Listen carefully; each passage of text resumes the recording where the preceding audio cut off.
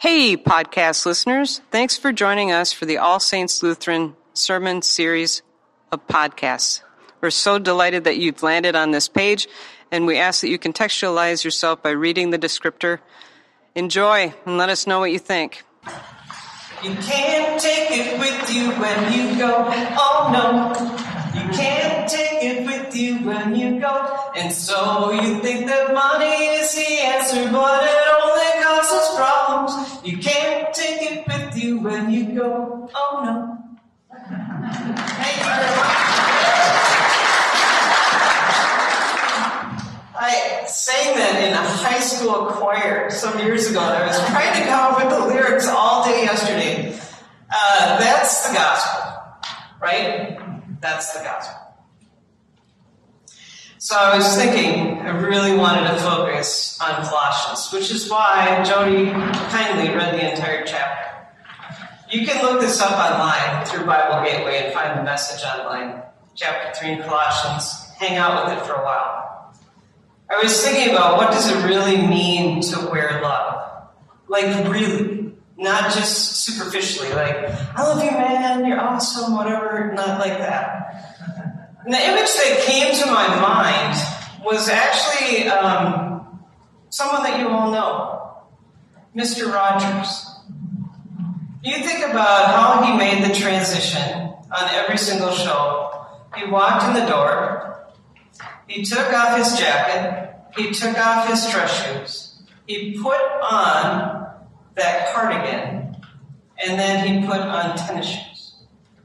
It was like this transition from being out there to now taking time to transition into a different way of being. And if you went back and watched Mr. Rogers, you would find that he did things very slowly. He would carefully take off his shoe, playfully toss it from one hand to the other, and set it in the closet. And then he would tie his shoes meticulously. Sometimes I think he even double knotted them. I was thinking about how it is that we all wear different uniforms. We wear different fashions. I think that when I go into a store to purchase something from a clerk that is wearing a uniform with a name tag, they have the same value as the doorman or my doctor. I think that's one way of wearing love, right? Showing every person that we encounter respect and dignity, no matter how much our inner voice wants to judge or maybe not be generous toward other people. We live in this place right now of polarization, and I think the work of the church is really about moving people towards each other. And I keep wondering if maybe the way we can get there is by wearing love.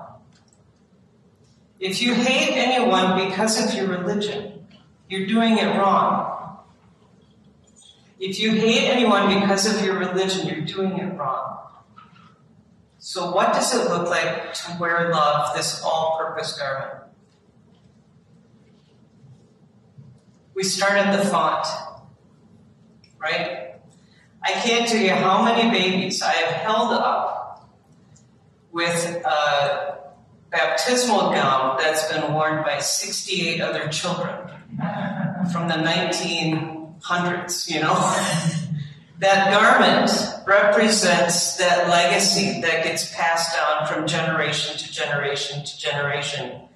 That white robe reminds us that those amniotic fluids that first birthed us and named us and claimed us as God's own are the outward expression that we remember in that font of being loved for free, knowing that we are worthwhile, capable, acceptable, and never alone because we're a part of a larger community.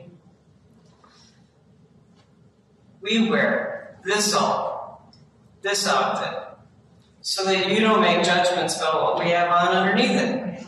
We want you to focus not on the hairstyle or what kind of clothes we're wearing, but rather on the message. The message is love. Now, I get snippy once in a while with Beth, and then I'm writing this sermon in my head, and I think, great, now I have to wear love all the time. What does that look like? There's an actual sentence in here that lays it all out, that I'm going to work my way into, but this is how we wear love. Dress in the wardrobe God picked out for you. Compassion. Kindness. Humility. Quiet strength. Discipline. Be even-tempered. Content with second place. I'd really like to win. Content with second place. Quick to forgive an offense. Forgive as quickly and as completely as Jesus forgave you. And do that over and over and over and over again. What I came up with at the very end of my musing on Colossians chapter 3 is that loving really well is a practice.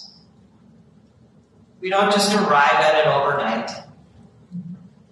We practice it day in and day out. Sometimes we're going to make a mistake. Sometimes we're going to drop the ball. Sometimes we're going to get pouting because we've lost again. Whatever. But that's part of growing, isn't it? And isn't that what we're called to do? I have a few more of those stickers out there. Joan told me a story right before church saying that she had this on when she had gone someplace, and the person standing across from her liked it so much that she peeled it off and stuck it on him.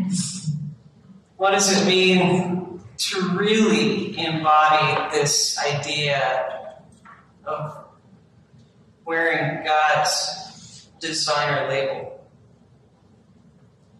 You tell me. And I'll continue to work on it myself. And for this good news, we can all say, thanks be to God.